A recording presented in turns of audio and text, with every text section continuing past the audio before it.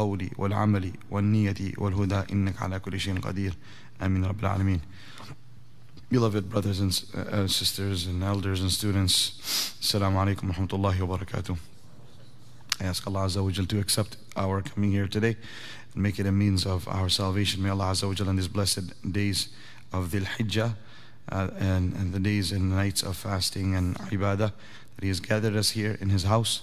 We ask Allah Azza wa Jal to allow us to hear what we all need to hear. We ask Allah Azza wa Jal to inspire us to share such things which will be of benefit for us both in this world and the next. And whatever khair and good we hear, may Allah Azza wa Jal allow myself and all of us to put into practice, and allow others to also, all of us to pass it on to others as well. Ameen ya Rabbil Alameen. Reading from Kitab al-Zuhd of Abdullah Mubarak, section on humility.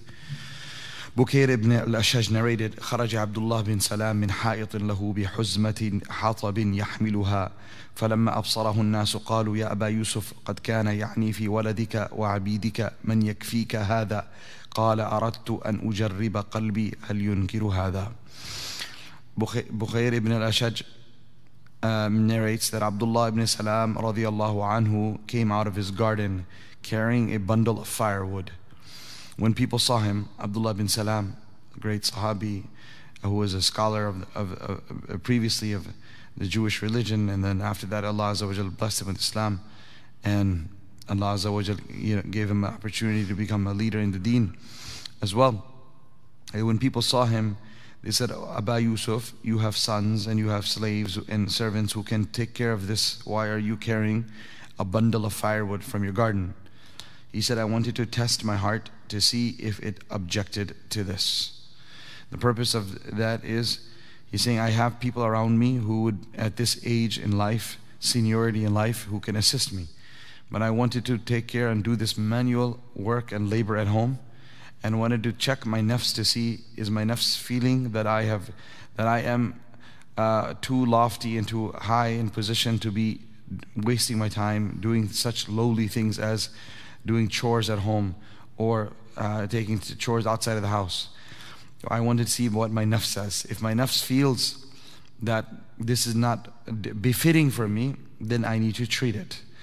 And so how am I going to find out if what condition my nafs is unless I put myself through that? Just like a person, he puts his heart through a stress test, for example, to see what's the condition of the heart.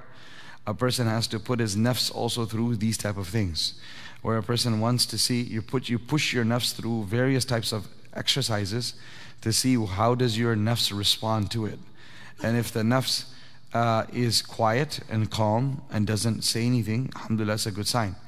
But if the nafs gets angry and upset or says that this is not right, this is the problem, then we have an issue. This is why last week I spoke about how the days of the zawiyat and the khanqahs are kind of done now, where mashayikh would have places where people would come for their spiritual rectification and sit and spend time with them. And the reason is not the mashayikh passed away only, or the khanqahs are just no longer under construction. It's where do you find people who are willing to get enrolled in that? Where do you find people who are willing to say, here I am for 6 months at your service, you can ask me whatever and I am here to serve.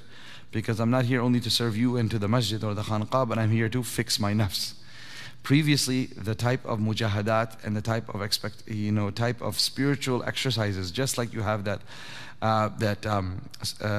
test that you would do in hospitals to make sure your heart is in good shape, or anything else, any other part of the body.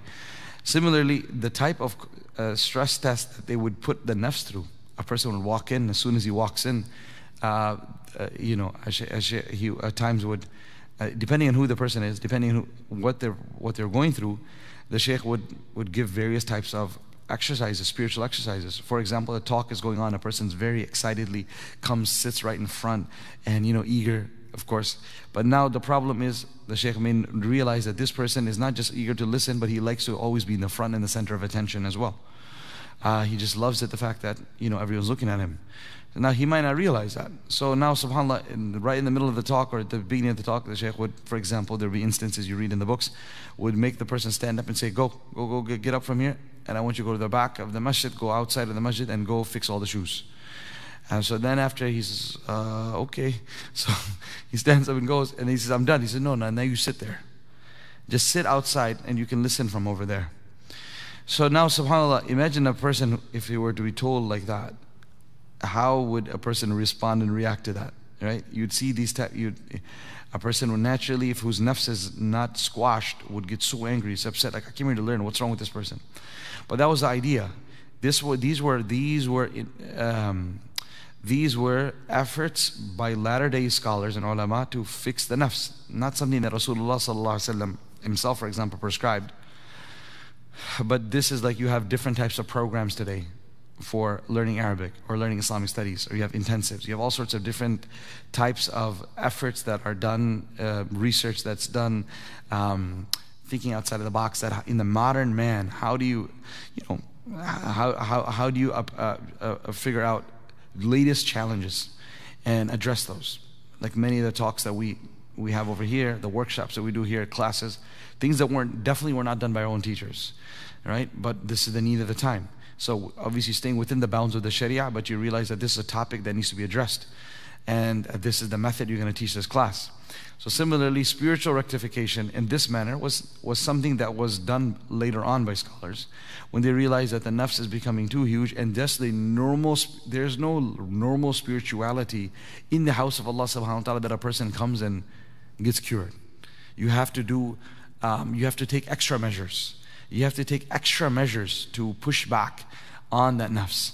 Because look, we talked about in the tafsir, I think so, was it last week, that or this week, that previously you go for Umrah or Hajj, just the journey itself would be so challenging, so difficult, months-long journey. People would pass away, so many on the way going, and so many on the way back.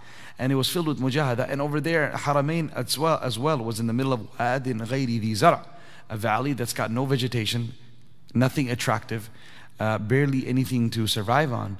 So if a person were to go there and were to spend a month there, subhanAllah, you don't even need to go to spend there a month there. Just by the time you arrive there, a chunk of the nafs has been treated.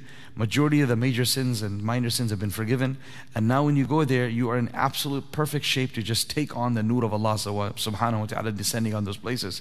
And the anwarat and the fuyud, the spiritual benefits that are there to be derived, a person would be ready for it, because the journey itself had removed a ton of filth from the soul. But now when you go there, there's the journey itself is 12 hours, 14 hours. And a person does not go through a difficult journey by any means. And once you arrive there, then what can we say? The type of fitna and the type of attractions of 5-star hotels and buffets and high-end products and all sorts of other attraction to the nafs and to the eyes all over the place, that a person goes there and he sees things he never saw back home. He never saw a mall in Illinois like that.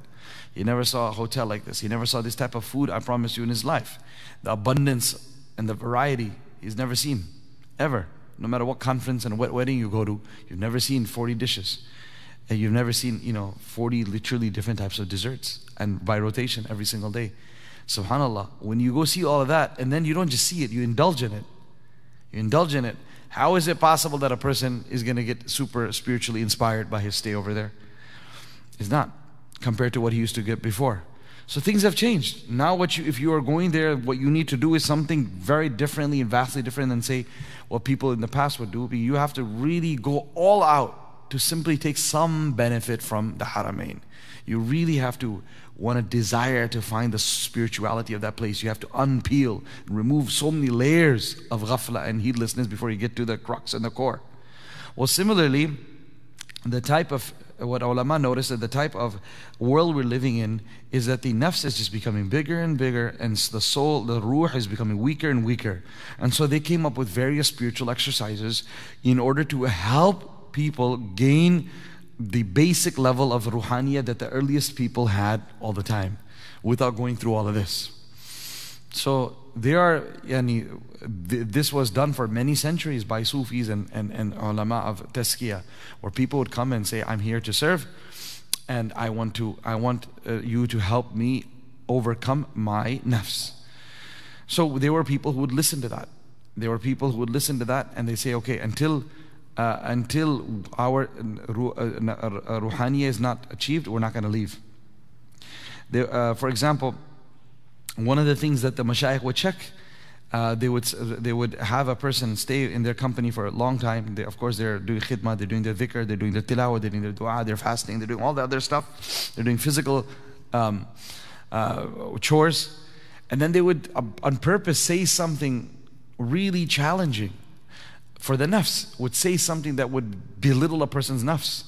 And they would simply keep an eye on their facial expressions. Does this person frown?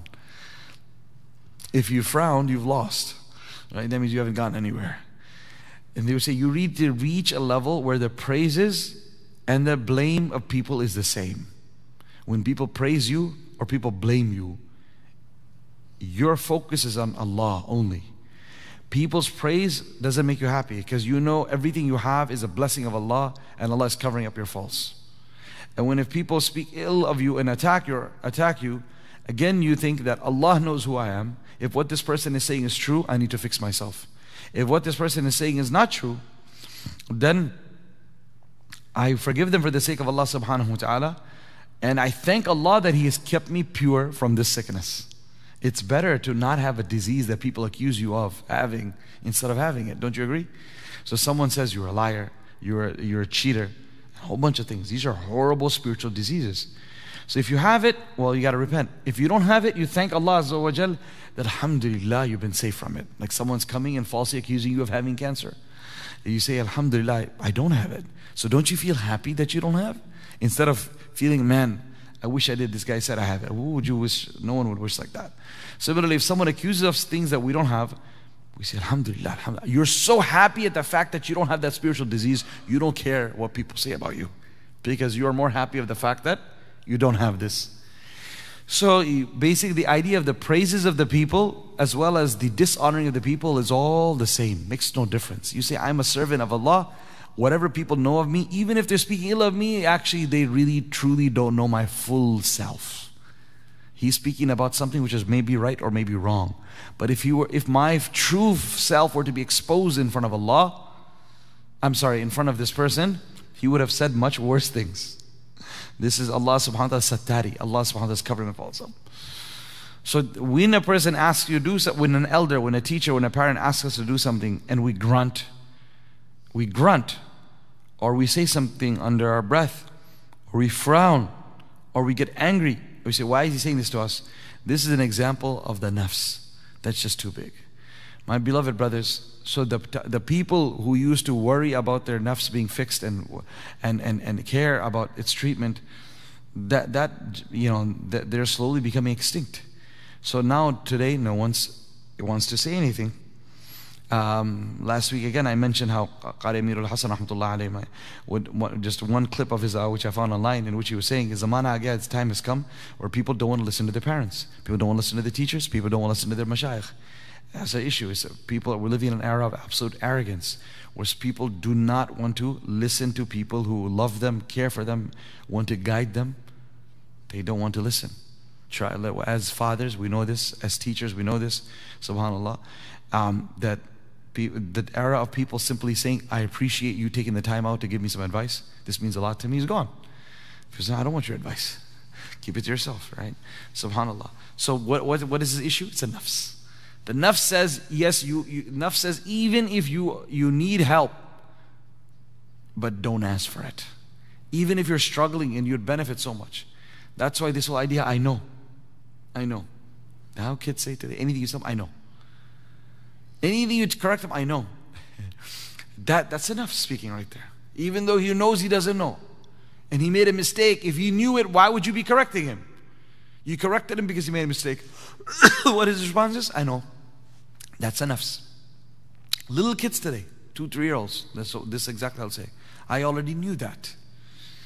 Even if you know that, we've been taught that we don't say that. The nafs.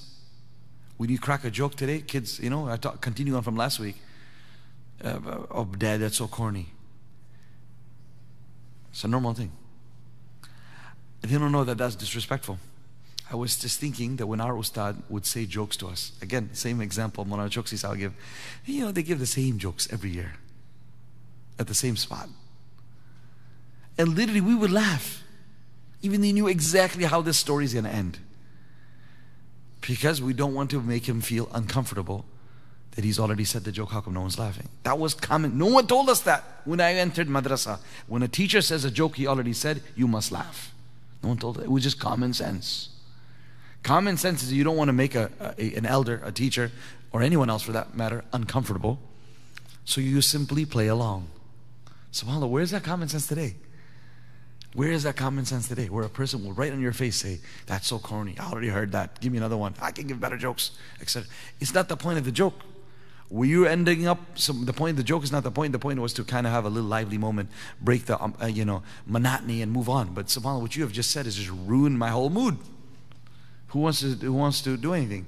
It's about, so I was just speaking to one a medical student the other day, and he said, so what to what degree do I have to, am I allowed to like differ with my parents? What if they say something which is really wrong? To what degree am I supposed to be respectful and quiet, etc.? And I said, just look at how important of an issue is it?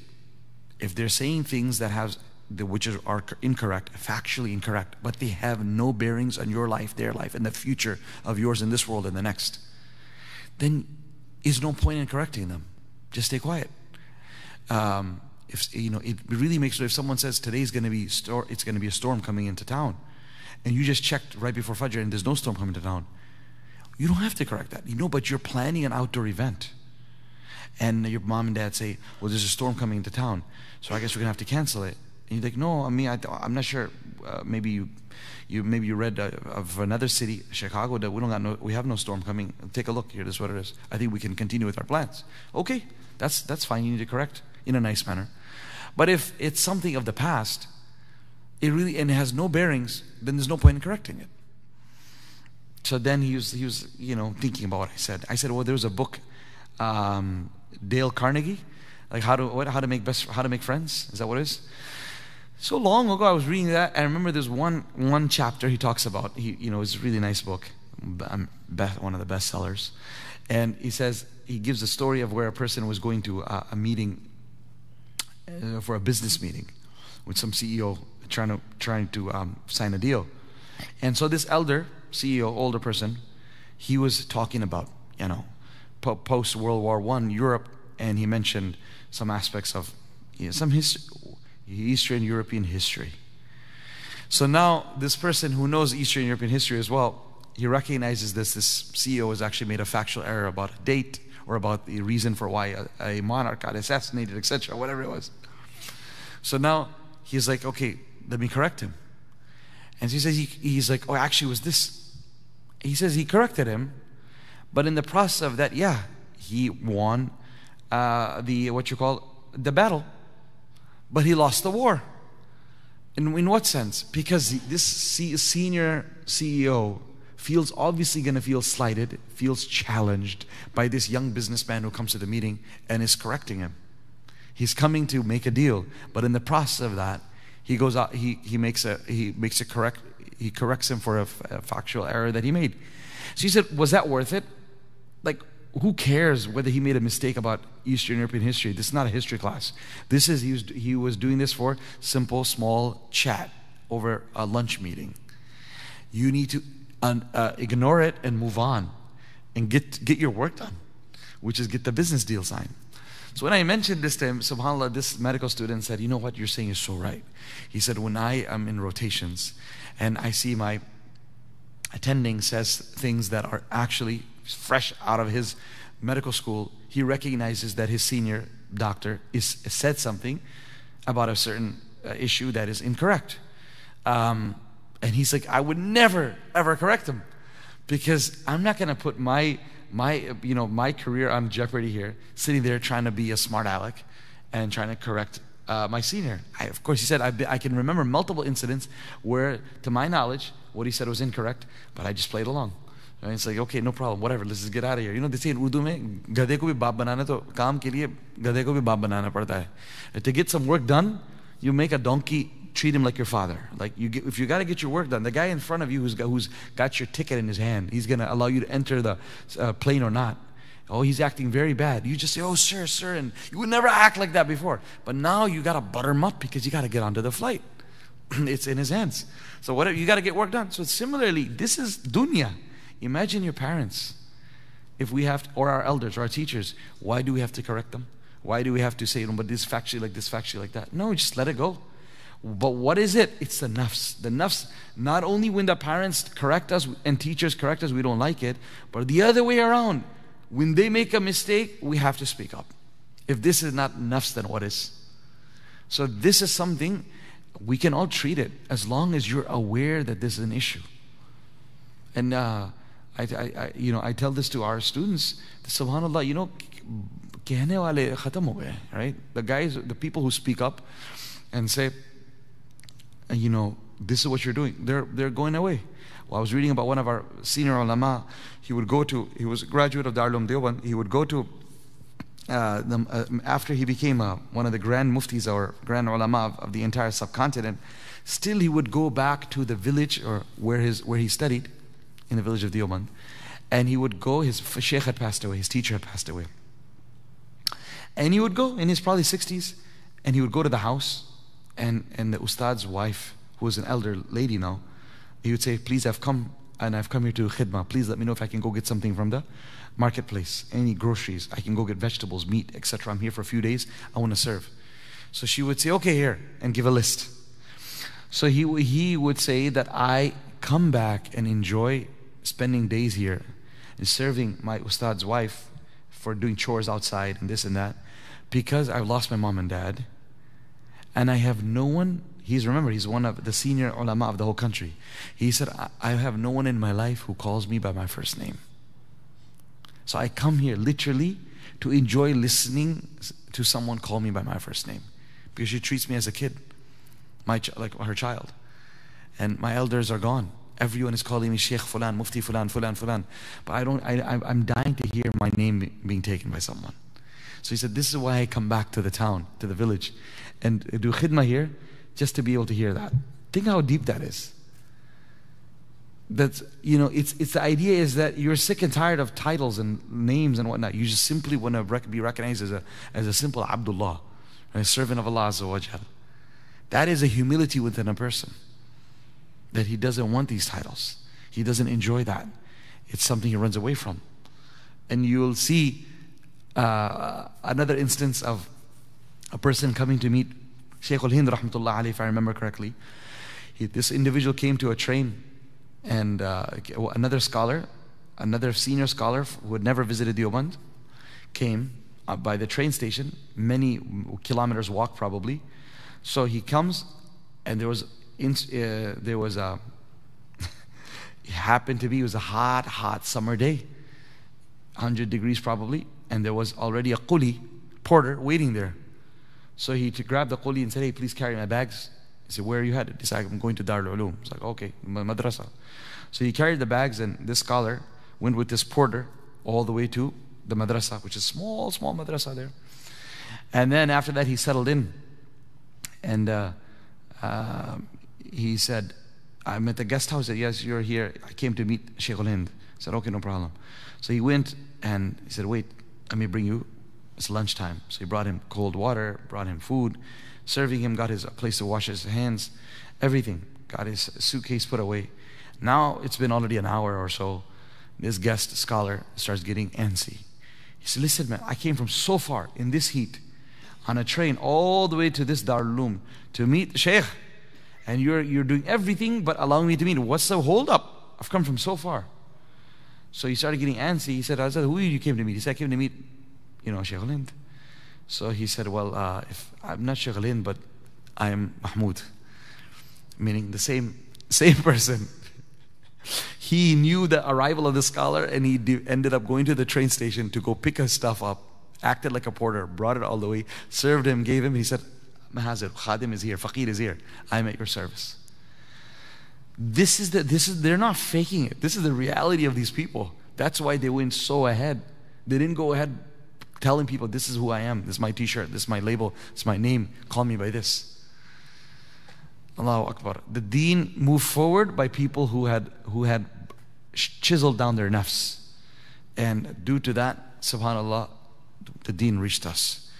So our biggest impediment in our progress forward is definitely going to be our nafs. And so we can work on ourselves. All of us can. It's if you decide from today that you are going to be hard on yourself. You're going to be honest with yourself. Someone doesn't come for Fajr. Someone comes late. Someone misses it. Things happen. But if this becomes a habit, it's been the past 9 days we haven't prayed in the masjid. Past 15 days we haven't prayed salah. Then there's no hope. There is no hope because you don't want to treat it. You're just going with the flow. But if you say, oh my God, I can't believe I missed it today. I am going to punish myself. I'm going to fast. I'm going to give $50 in sadaqah. I am going to go spend 20 minutes after Maghrib and pray nawafil because I missed my salah with jama'ah. Punish my nafs. I'm going to cry after Isha and Fajr and say, Ya Allah, please cure me of this disease that I'm missing my salah. I am going to listen to some ruqyah. I am going to recite some manzil and ayats of ruqyah to get rid of this horrible sin of mine of not praying. Then it might take 1 day, 2 days, 3 days, inshallah you'll be on your feet. But that will happen when you recognize this is a problem. If you don't recognize this as an issue and you think and you accept it that this is who you are, a man who doesn't pray, a woman who doesn't pray, well then how is Allah Azza wa Jal will want to change you? أَنُلْزِمُكُمُوهَا وَأَنْتُمْ لَهَا كَارِهُونَ. Allah says, do you expect me to stick and push down iman down your throat while you don't want it? It's not going to happen like that. So similarly, any type of spiritual disease that we're going through, inshallah we can work on it as long as we recognize that we're sick. That's it. As long as we recognize that we need help.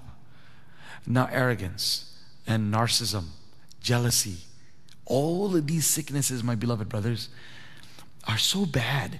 They destroy a person. You know, any physical sickness, the worst type of physical sickness you talk about, that is going to be with someone as long as they're alive, right? As soon as they die and they pass away in their grave, physical sickness is gone. But spiritual sickness, the ramifications of it and the punishment of it, it only begins when we're lowered into the grave. So arrogance and haughtiness and narcissism and jealousy, these are horrible sins. And now how many of you know people who are narcissistic? All of you do. How many people know someone who suffers from harboring jealousy? All of you know. How many people you know who treat people in a despicable manner, look down upon people? All of us know. And you look at it and you know this man is in his 50s, he's in his 40s, he's in his 60s, she's in her 30s. Grown, professional, successful men and women who've got major spiritual flaws. Now, what's going on? These people are they have impeccable suits. They get a car wash every week. They get a detail every month. Right? They've got impeccable lawns. Why is it that they're carrying around with a disgusting, stinky soul? Because they don't realize what they have. They don't realize how they come off.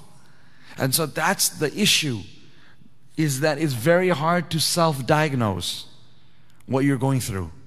This is where a mentor, a sheikh, a murabbi comes in. This is where an elder comes in. That they come and they look at you and say, this is your problem. Many physicians sitting here, how many of you just do self-diagnosis? You know that if you do that, you end up even more sick. That's why many times we have sicknesses. Doctors many times get sick because this idea, I treat everyone, I can treat myself. And they don't treat themselves properly and then they get very sick. So no matter who you are as a sheikh or a scholar, you cannot treat yourself. You have to have someone look at you as an outsider, eagle's perspective or bird's eye view. Externally look at you. You cannot get into that mode where you look at yourself from a third person. And so it's not always a murabbi or a sheikh you need. Sometimes a little kid will just make a comment. That's so weird. That's wrong. Isn't that incorrect? Isn't that unfair? Some random kid. You don't realize that. You're right. What I just did is unfair. The way I'm treating these people is incorrect. The way I just treated a beggar on the street is incorrect. The way I just treated this animal is incorrect. You have this little innocent child who speaks up. So here's your sheikh right there. He saw something. He couldn't keep quiet. He blurted it out. It might be your child. It might be someone else. So not always is there, yes, sometimes there's disrespect in what children say. But al-hikmatu dallatul mu'min. Wisdom is the lost item of a believer. He looks for it wherever. You look for it even in the disrespect of your son and your daughter. Did you hear what I said? If your son and daughter disrespectfully correct you, that's a different topic. We just spoke about that last week in detail. Listen to it if you missed it. But if he's saying something the true, it hurts. But listen to it. If what they said is right, you say this, but you do this. Wow, that's true. I go against what I preach. I just finished getting upset at so-and-so for that, but I just did it myself. Who's going to point that out? Sometimes you don't need a sheikh or a mentor to point that out. Sometimes it's your own innocent son or daughter. It might be your own adolescent son or daughter who is speaking the truth. He said, I don't care. I'll tell you what it is. I'll call a spade a spade. Maybe he shouldn't from his perspective, but from your perspective, you need to hear that. And if someone corrects us, we need to look and ask ourselves, what is this person saying? Is there any truth to that? So if we do not put blinders over ourselves and we're open to criticism from anyone and everyone, non-Muslim, Muslim, a driver of another person driving the car next to us on a highway and looks at us and says, you're crazy. He says that because he's upset. And just ask yourself, what did I just do? Maybe my driving was, let me not go into road rage. Why did he say that? Why is some random person calling me crazy? For what? Because I did something that is worthy of being called crazy. Was this correct? I represent the Ummah of Rasulullah. I represent Islam. And now, non-Muslim calling me crazy, this is not something I'm proud of. Right? So you have to internalize what was just said. So if we become open-minded people, we will find benefit and advice from the kids, from elders, from Muslims, from non-Muslims, from random community people, anyone and everyone. But you have to tell yourself that I'm open for that. And I want you and I to really make this intention right now. Then, Ya Allah, there's no way I know my faults. There's no way I'm going to be able to figure things out. But I don't want to be spiritually sick. And I don't want to die as a spiritually sick person. I want to get this treatment before I die. But I'm never going to know what problems I have unless you allow me to see it. So that's why we ask Allah that Ya Allah, give us one eye to look at our faults and one eye to look at the beauty of other people, the good traits of others and our own evil traits. You look at your own evil traits and you work on it. You look at the good traits of others, you say, I want to become like that. We do the opposite. We always look at our good traits and we look at the faults of others. When anyone corrects us, we become defensive. But I do this, but I have this, I'm this in a manner that you're not. Why are we becoming defensive? No one said, when someone corrects me or someone corrects you, no one says you are 100% evil. He said, just fix this one thing. Like for example, you come and look at me, you say, hey, you got ketchup on your jib, on your pocket of your kurta. What a foolish response to say, well, at least I don't have any ketchup on my back. At least I don't have ketchup on my arms. Well, come on, what can answer this? Of course you don't have. If you had it, then I tell you it's on your back too, and on your arms. I'm telling you where it is so you can remove it. So someone comes and says, you've got this flaw. Well, we don't have to become defensive. Say, I don't have those flaws.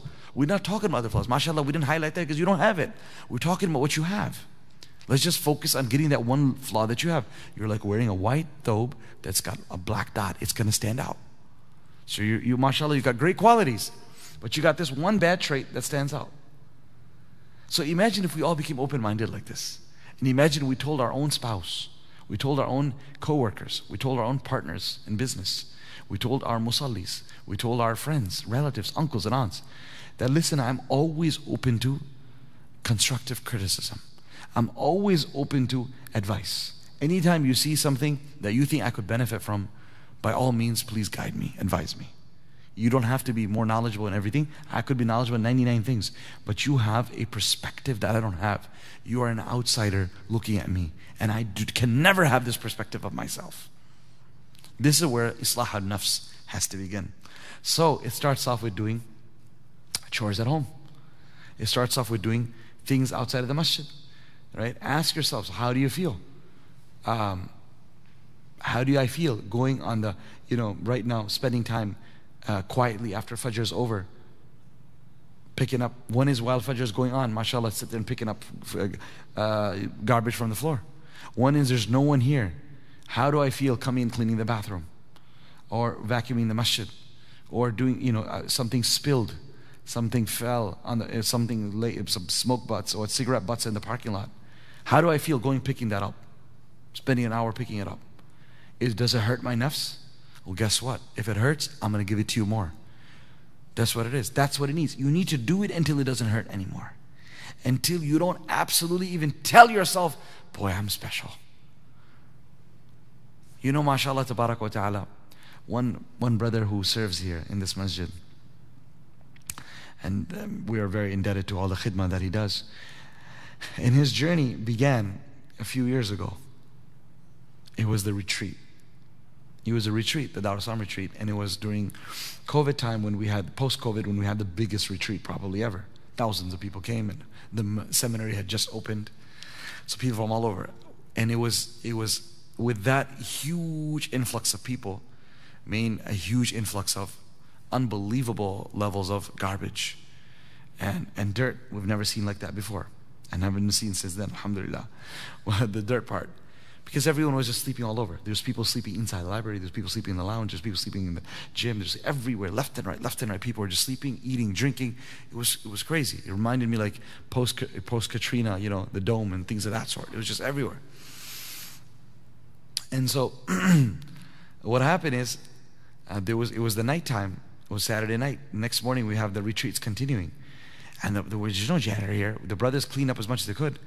Now I went over to the ladies' side for something to just check, and when at 12 o'clock the basketball court is packed, like 70, 80 people, and I go see, it's just filth all over, right? There's no one cleaned up on that side. I mean, the sisters of course did, but it was something beyond that what the janitor needed. And tomorrow morning we got the retreats continuing. So I look around and I'm telling people, can you please come? You guys are on the sideline. Please come and help. Please come and help. We need like 6, 8 guys to come move this garbage out. People are coming, kamchor, you know, coming for like 2 seconds and gone, disappear. Pick it up, gone. It was crazy. My own students, they're like, oh, no. One brother from out of state who attended the retreat, he was just attending. He's like, oh, Sheikh, you know, I feel, what do you need? I said, man, I need some help. Allah reward him, subhanAllah, this brother. He sat there and he went through every single bathroom on the ladies' side and picked up all the garbage, all the filth, from dirty diapers to everything else in the female section, all 3 bathrooms. Put them all together, tied them up, and get rid of the dirty toilet paper and everything else, put new toilet paper, stocked it all up. Then went through all the classrooms. Once done, subhanAllah, an elder person visiting from out of state for the retreat, and he sits there at 1:30 a.m. cleaning through all the toilets on the sister side. Afterwards, half an hour later, I told him, listen, what you just did right now, what we learned from our elders, when Allah subhanahu wa ta'ala allows you to do something, is you're supposed to do special fresh wudu and go pray 2 rak'ah salatul shukr. You thank Allah that He enabled you to do something like that, and you never for once allow it to get to your head. This gift that Allah subhanahu wa ta'ala allows you to do that while He deprived hundreds of other people to do what you just did, is something you should feel grateful and thankful for, that opportunity that Allah has given you, that He allowed you to serve Him, His deen, His masjid in this manner. Then I'm related to a story of Qari Siddiq Bandwi rahimahumullah.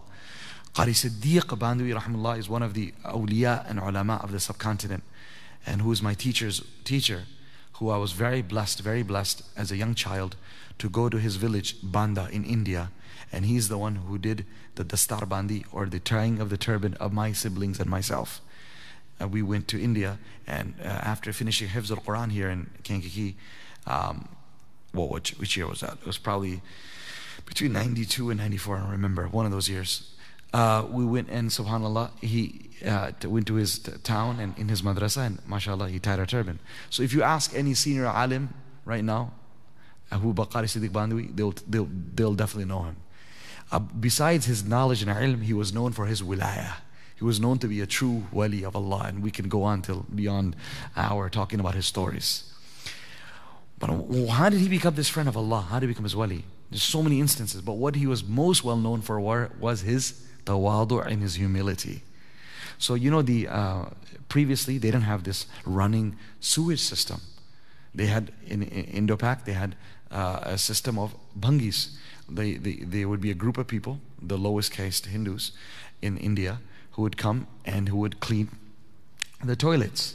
And the toilets would basically have, for those of you who don't know, would have, instead of having a running sewage or going to even a septic tank, they would actually have buckets, right?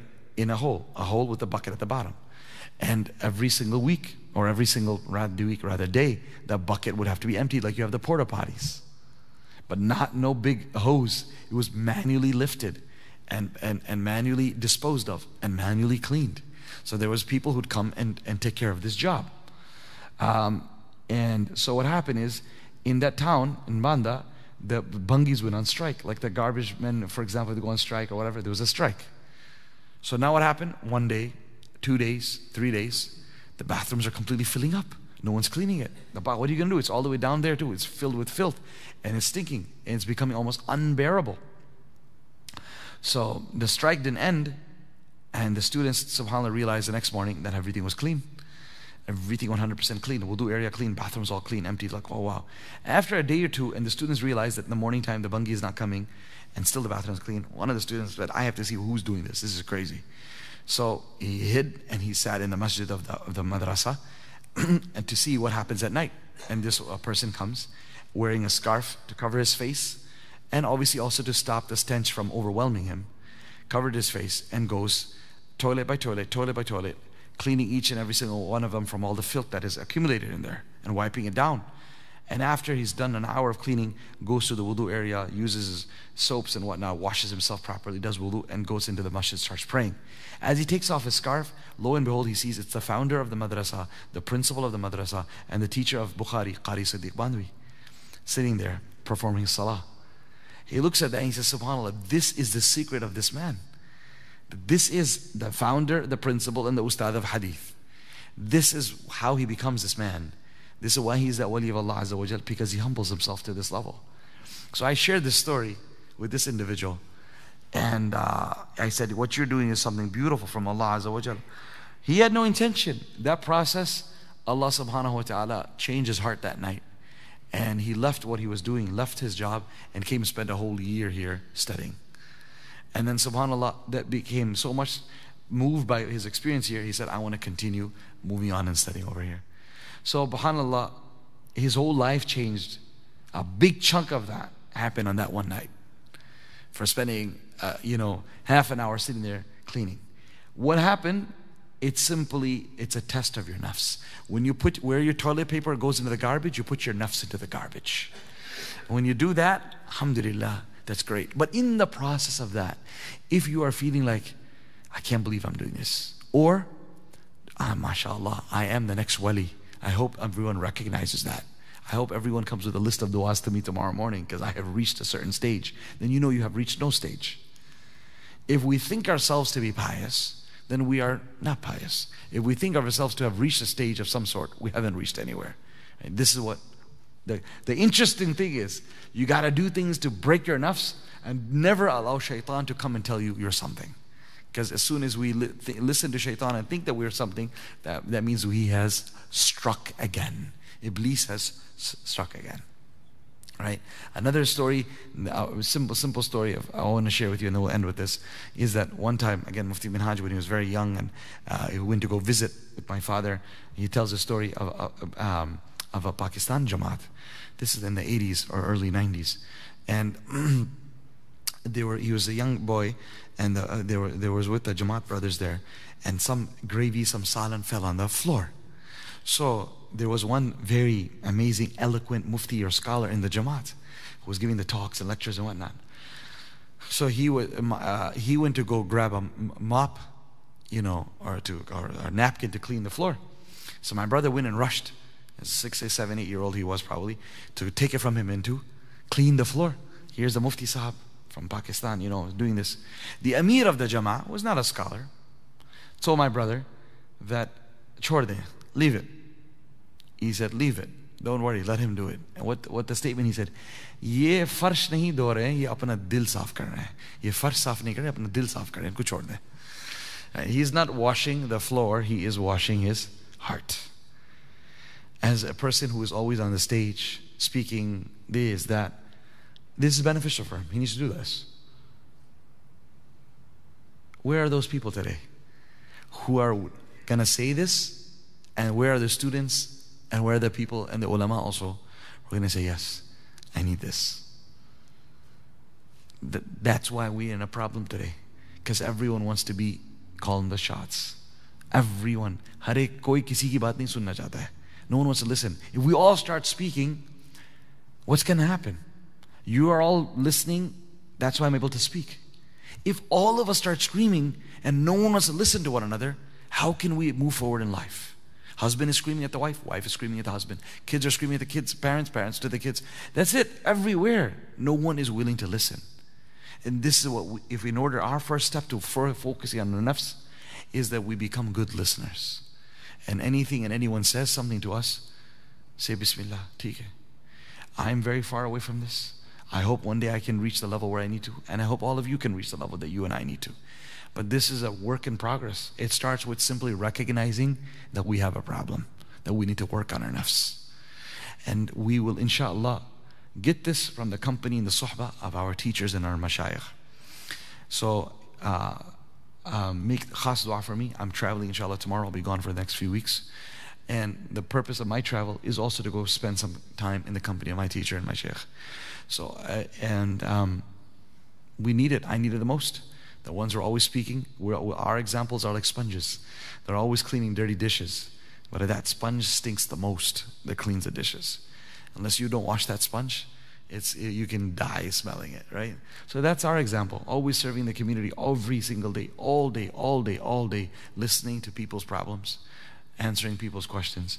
And when you're in that state, subhanAllah, your nafs and your soul just becomes polluted. You need to clean yourself. So this is a journey that we all need to take. I encourage all of you to use your time. If you take time off, a week or two during the summer, during the winter, go spend some time with the scholars who focus on spirituality. Spend time in their suhbah, in their companionship. Travel wherever you need to. Just like people travel to other vacations and wedding destinations and things of that sort, because they value those things. We don't value our spirituality. That's why we don't find. We say, oh, I don't know where a spiritual doctor is. Brother, you will find. I don't know right now an ENT surgeon sitting here. I don't know, for example, a nephrologist sitting. I hope I don't need to know them for a specific reason for myself. But if I need it, it'll take me 45 seconds to a minute to find someone. That's what it is. The thing is, if you care about your soul, you will find someone. And if you don't care, then you won't know where those people are. They're, alhamdulillah, still around. They're alive. Many in this city of Chicago, many in the country, and many abroad. Where there's a will, there's a way. So I encourage every person who's listening to me, you, your spouse, and your children, make this part of your whole journey of life, that focus on working on your spirituality, and a big chunk of that will come through suhbah, through companionship not of people of your own type. No, companionship of people who are spiritually ahead of us. People who don't mind telling us what we need to hear. People who will correct us on our spiritual ills and cure us with the will of Allah. Those are the people that we need to spend some time. 1 week in their company, 3 days in their company, I promise you, is so much more valuable than anything you've ever seen. And if you're interested, connect with me. I'll tell you different places across the country to go, across the world to go. Go ask the ulama of whoever you trust to say, I want to go on a spiritual journey. Where do I start? What should I do? Yes, reading Imam Ghazali's books is great. You need to do that. Yes, doing your morning and evening adhkar is great. You have to do that. Doing your tilawat of the Quran, you have to do that. Praying salah in the masjid, you have to do that. Staying away from the sins of the eyes and the ears and the tongue, you have to do that. But there's more to it than that. What about the inner dimensions of the soul that is very hard for a person to even recognize that he's got this problem? You need expert advice. You need suhbah. And people will look at you and they will give you advice. You don't even need to hear them. Just by you looking at them, you say, oh my God, I don't do this. And I don't do this. And I don't do this. Look how he spoke to him. Look how he spoke to that individual. Look how he got up at the night. Look how he do this. That's what happens. So again, I said I keep on ending with the story and this is the final story. Okay? Inshallah, and then as I said, I'll be gone for a few weeks. So other ulama, inshallah, will be continuing all the durus here. But I want to share with you a story that I came across. The company of the sheikh, this is what it's called. The company of the sheikh makes an ordinary person special. This is taken from, chosen from the Tarsilat of Hadrat Mufti Rafiuddin Sahab Rahmatullahi Alayhi. It's translated into English. May Allah reward the person who translated and the person who shared this with me. He says, Hazrat Maulana Yusuf bin Nuri rahmatullahi alayhi. Maulana Yusuf bin Nuri, the rector of Bin Nuri Town Madrasa. Bin Nuri Town Madrasa in Karachi. And you ask anyone from Karachi, they know Bin Nuri Town. So he's my Ustad. Ustad Hazrat Mufti Dalala ul Haq Sahib's teacher. Maulana Shabir Sahib's teacher is my teacher's teacher, my grand teacher. Rahimullah. Once mentioned in a gathering that one year we went for Hajj. How apt. Time of Hajj, going through this story. He said, therein the group of ulama was also, there was also a retired army officer from Pakistan. Retired army officer in the group of ulama in Hajj. At the time of tahajjud, the officer would awaken before all of us, all the ulama, go to the Kaaba and do tawaf at that time. Maulana bin Nuri rahmatullahi alayhi mentions, I would be surprised that he is an ordinary man and I'm a Shaykh al-Hadith, graduate of Darul Ulum Deoband, the student of Muhaddith like Allama Anwar Shah Kashmiri rahimullah, and a teacher of ulama. But this ordinary Muslim, even that a retired army officer, is a greater worshipper and ascetic zahid than I am. Maulana bin Nuri says that one time I made an intention that I will now wake up for tahajjud before him. So when I woke up at night, I was at ease when I saw that he is sleeping in his bed.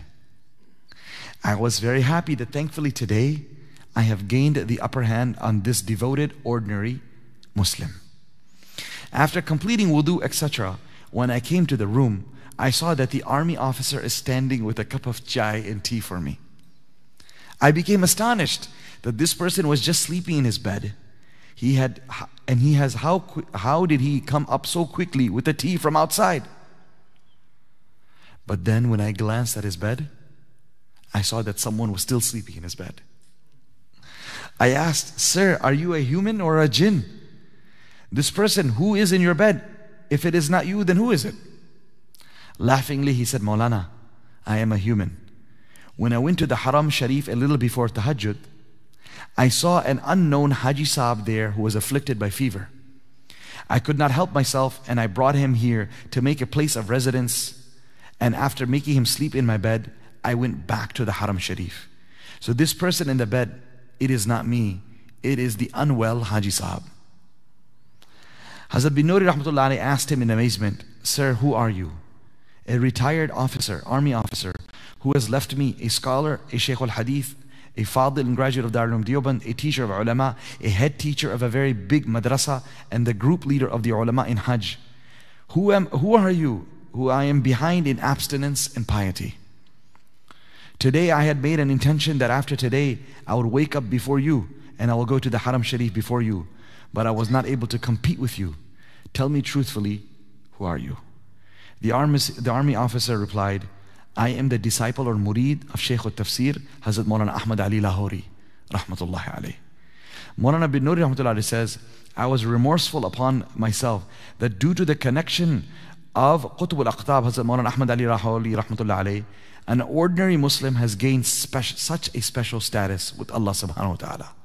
From this story we learn that through the company of the pious, such a high status is gained that even if a disciple is an ordinary Muslim, he may go ahead of the greatest of learned people in a'mal. Not in ilm, yes, but in a'mal.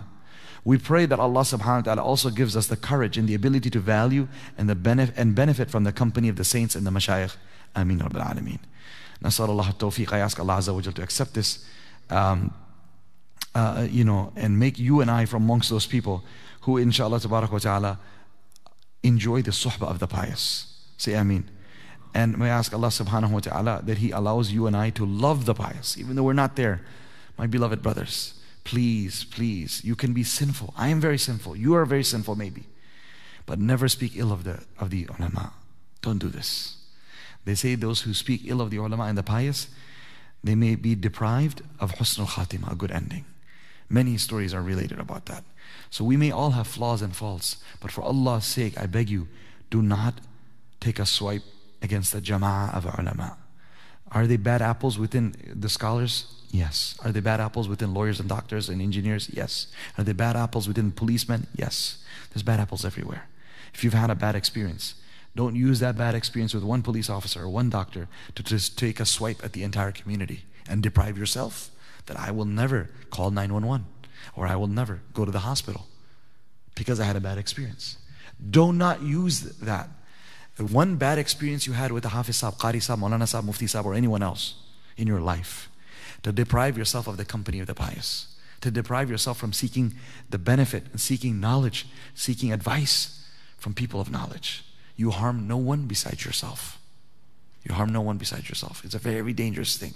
People have a habit of doing that. And do not even sit with such people who take swipes at scholars, who take swipes at ulama, who attack them. They are suffering a major spiritual crisis. You can't help them. Someone else needs to help them. You need to take care of yourself. But you simply sitting with them, it will infect you as well. So I warn you from sitting in the company of people who attack ulama and sulaha. And instead we should be people who love them. Any opportunity you get, do khidmah, my friends, do khidmah. Anywhere you get an opportunity, do something to serve them in any way. And inshallah, that service and khidmah for the pious and the ulama will make you and I something great one day. Subhanallah wa bihamdihi, subhanakallah wa bihamdik, nashhadu an la ilaha illa anta astaghfiruka wa atubu ilayk. Let's do some dhikr inshallah. Then we have ishraq salah. And there's some light breakfast as well. I know some brothers are fasting, alhamdulillah, the 10 days of the Hijjah. So may Allah reward you for your fast. And otherwise, please do enjoy. And if we are not fasting today, tomorrow, make sure we fast at least on Tuesday, the day of Arafah. Come here. On Monday night, after Maghrib, we will have a talk on the virtue of Arafah. Monday night, after Salat al-Maghrib, we'll have a talk on the virtues of Arafah and how to spend that day. We don't want to, alhamdulillah, instead of doing it on the day of Arafah, it's too late. So we do it the night before. So come here Monday night after Maghrib, and then Tuesday is the day of fasting. And inshallah, hopefully the Tuesday night will be the night of Eid. And we'll hopefully also have our dars after Maghrib, inshallah. Please be, just check the WhatsApp message for the latest. If there's any changes to the tafsir plan, you'll receive the message. Otherwise, as of now, I think it's planned that we will have a Tuesday night tafsir after Maghrib as well, the night of Eid, inshallah. There is a Eid Salah here, of course, on Wednesday morning, one right after Fajr Salah, after Ishraq, and one a little bit later. That details have been shared on the group. Make sure we take care of the wajib udhiyah on behalf of ourselves and our families, and you are more than welcome to give extra on behalf of Rasulullah as sadaqah, nafila, as a gift, risal al-thawab, or on behalf of the ummah, or on behalf of anyone, as Nabi Sallallahu himself slaughtered 100 camels. 63 he did himself, and the remaining he asked Ali radiallahu anhu to do. He didn't have to do 100 camels, but on behalf of the ummah. So that's why, as appreciation for all the efforts of Rasulullah for us, many of us have a habit of doing something on behalf of Rasulullah. So alhamdulillah, that's great. And it's a need of food all over the world. So it's great to give extra and feed. Besides whatever you do overseas, try to do something local. If you're here during Eid, I encourage you to please go to a local farm on Wednesday, Thursday, or Friday, 3 days, one of those 3 days. Take your kids with you and go and participate in the actual slaughtering of an animal. And then go get the meat cut, give it to some of it to your neighbors, eat some of it to yourself, feed people, whatever you can. But the sunnah method of actually going slaughtering, please, this immigrant generation of ours, if you don't teach your kids, what's going to happen in the next generation? I saw a flyer for a vegetarian or vegan only Eid, right? They're celebrating their best, celebrate Eid with their favorite plant-based dish. I'm serious. Anti-slaughtering of animals. We've been hearing about it. Now they have a whole different group and a whole separate Eid celebration. So this is going to happen to our kids. You don't have to eat meat eating red meat all day is not good. But even if you eat, though, you don't eat the whole year. Even if you don't eat now. But there is the idea of following the sunnah of Ibrahim salam, following the sunnah of Rasulullah. That's the aspect of the deen you cannot have any two opinions about. Feed the people if you don't want to eat, because you're on a special diet. Great. Eating less meat is good. We already eat too much. But feed the people. That doesn't mean you don't slaughter it. That's what we're saying here. So please try to participate in udhiyah locally here, besides whatever donations and sadaqat you're sending overseas. And we have a special request for dua for our student of Darus Salam, one of the Tadris students here. She's a high school student, 14 years old. Yesterday, right before Salatul Maghrib Asr time, she had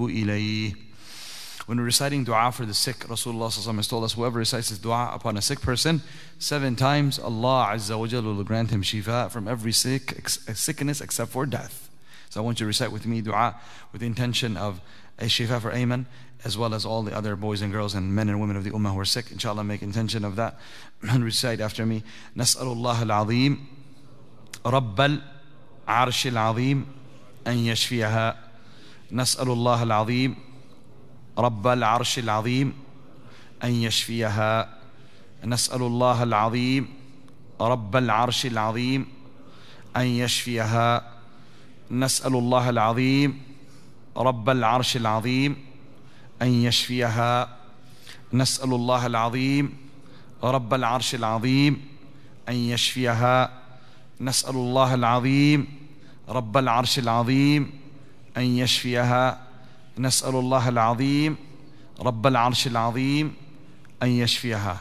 بسم الله الرحمن الرحيم. اللهم أنت السلام ومنك السلام وتبارك يا ذا الجلال والإكرام. اللهم لك الحمد كله ولك الشكر كله. اللهم لا نحصي ثناء عليك أنت كما أثنيت على نفسك. اللهم يا حي يا قيوم يا أحد الصمد الذي لم يلد ولم يولد ولم يكن له كفوا أحد. اللهم صل على سيدنا محمد صلاة تنجينا بها من جميع الأحوال والآفات وتقضي لنا بها جميع الحاجات وتطهرنا بها من جميع السيئات وترفعنا بها عندك أعلى الدرجات وتبلغنا بها أقصى الغايات من جميع الخيرات في الحياة بعد الممات إنك على كل شيء قدير. اللهم لك الحمد حمدا دائما مع دوامك، ولك الحمد حمدا خالدا مع خلودك، ولك الحمد حمدا حتى ترضى، ولك الحمد حمدا إذا رضيت. اللهم لك الحمد عند طرفة كل عين وتنفس كل نفس. اللهم ربنا ظلمنا أنفسنا وإن لم تغفر لنا وترحمنا لنكونن من الخاسرين. اللهم ربنا آتنا في الدنيا حسنة وفي الآخرة حسنة وقنا عذاب النار. رب اغفر وارحم وتجاوز عما تعلم إنك أنت العز الأكرم.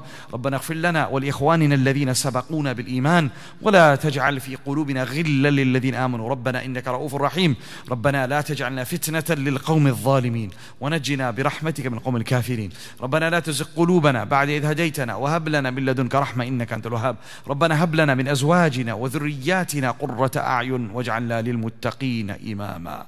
ربنا اغفر لنا ولوالدينا ولأساتذتنا ولمشايخنا ولمن حقه علينا ولمن أوصانا بالدعاء. ربنا هب لنا من أزواجنا وذرياتنا قرة أعين واجعلنا للمتقين إماما.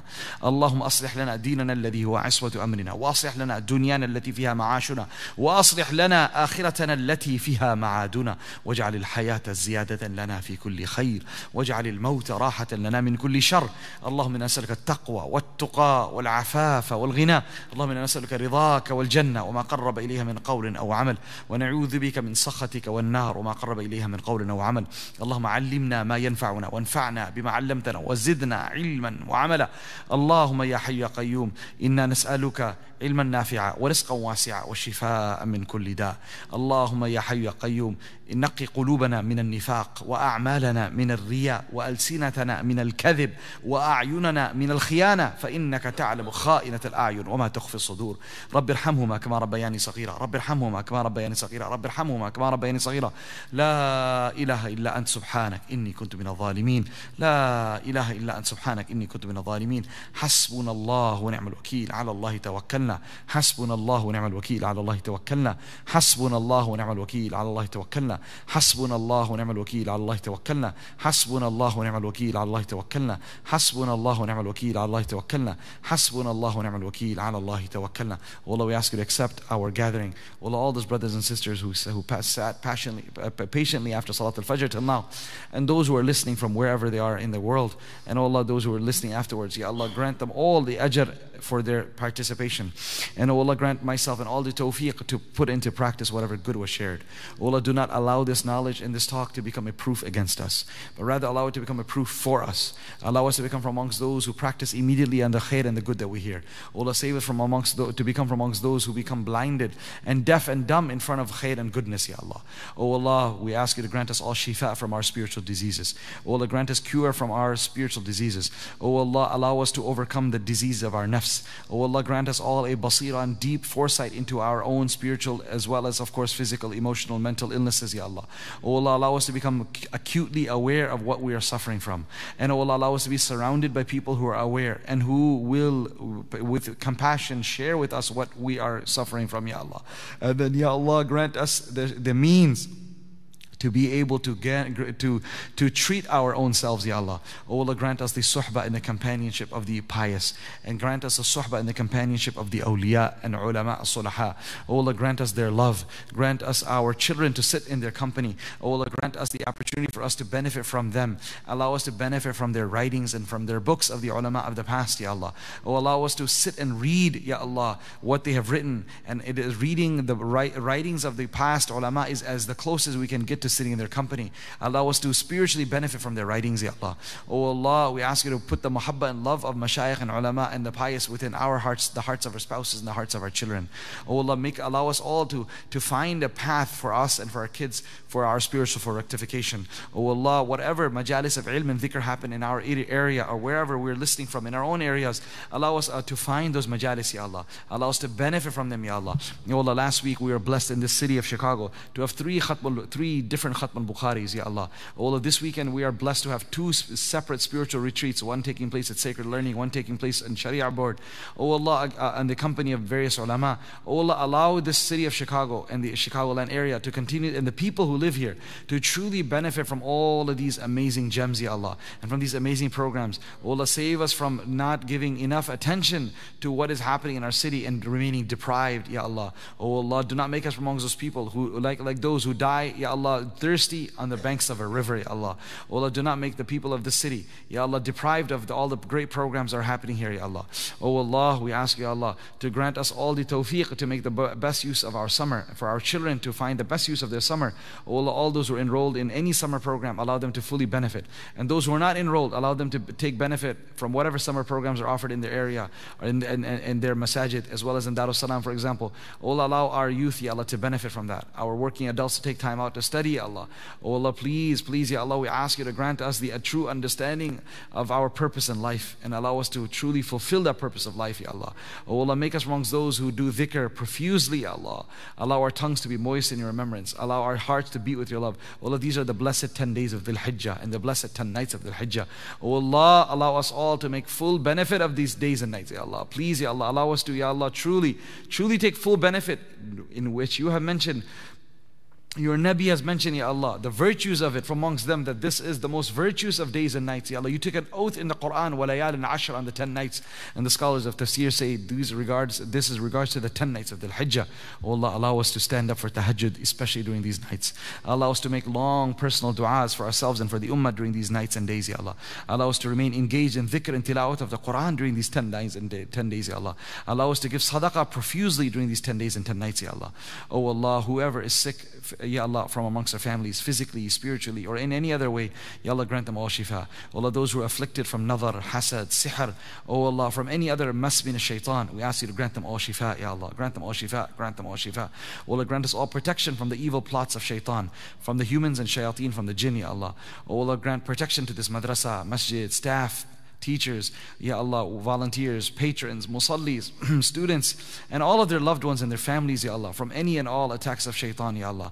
Protect us all from the attacks of the Dajjali fitan, Ya Allah, and protect us all from the fitna of Dajjal, Ya Allah. Oh Allah, give barakah in our sustenance, barakah in our time, barakah in our ilm, barakah in our amal. Oh Allah, whatever these brothers are going, in any personal issues that they're going through, oh Allah, those who are listening, brothers and sisters, whatever personal issues they're going through, you are well aware of their personal issues. I ask you, Allah, through the barakah of their dhikr, their dua, and their perseverance to be connected to the masjid, I ask you, Ya Allah, to grant them all cure from their problems, Ya Allah. Grant respite from their problems, Ya Allah. Allow them to see the light at the end of the tunnel, Ya Allah. Oh Allah, grant them sabr and patience till help comes, Ya Allah. Oh Allah, we ask you, Ya Allah, to grant shifa, Ya Allah, to the student that we were making dua for, Ya Allah. Oh Allah, to grant shifa to Ahmed, Ya Allah. We ask you to allow the surgery and procedures to go all extremely successful, and allow her to come back, Ya Allah, safe and sound back to her home soon, Ya Allah. Oh Allah, we ask you, Allah, to accept the du'as of all those who are present here and who are making dua from amongst the student body and our teachers and volunteers. We're making dua for her shifa. Allah, put effect in everyone's du'as. Oh Allah, all the hujjaj, we ask you to accept their hajj. We ask you to accept their du'as. We ask you to accept their hajj. We ask you to accept their hajj. We ask you to accept their du'as, Ya Allah. Allow them to come back safely, Ya Allah. Allow them to remember the ummah and remember us in their du'as, Ya Allah.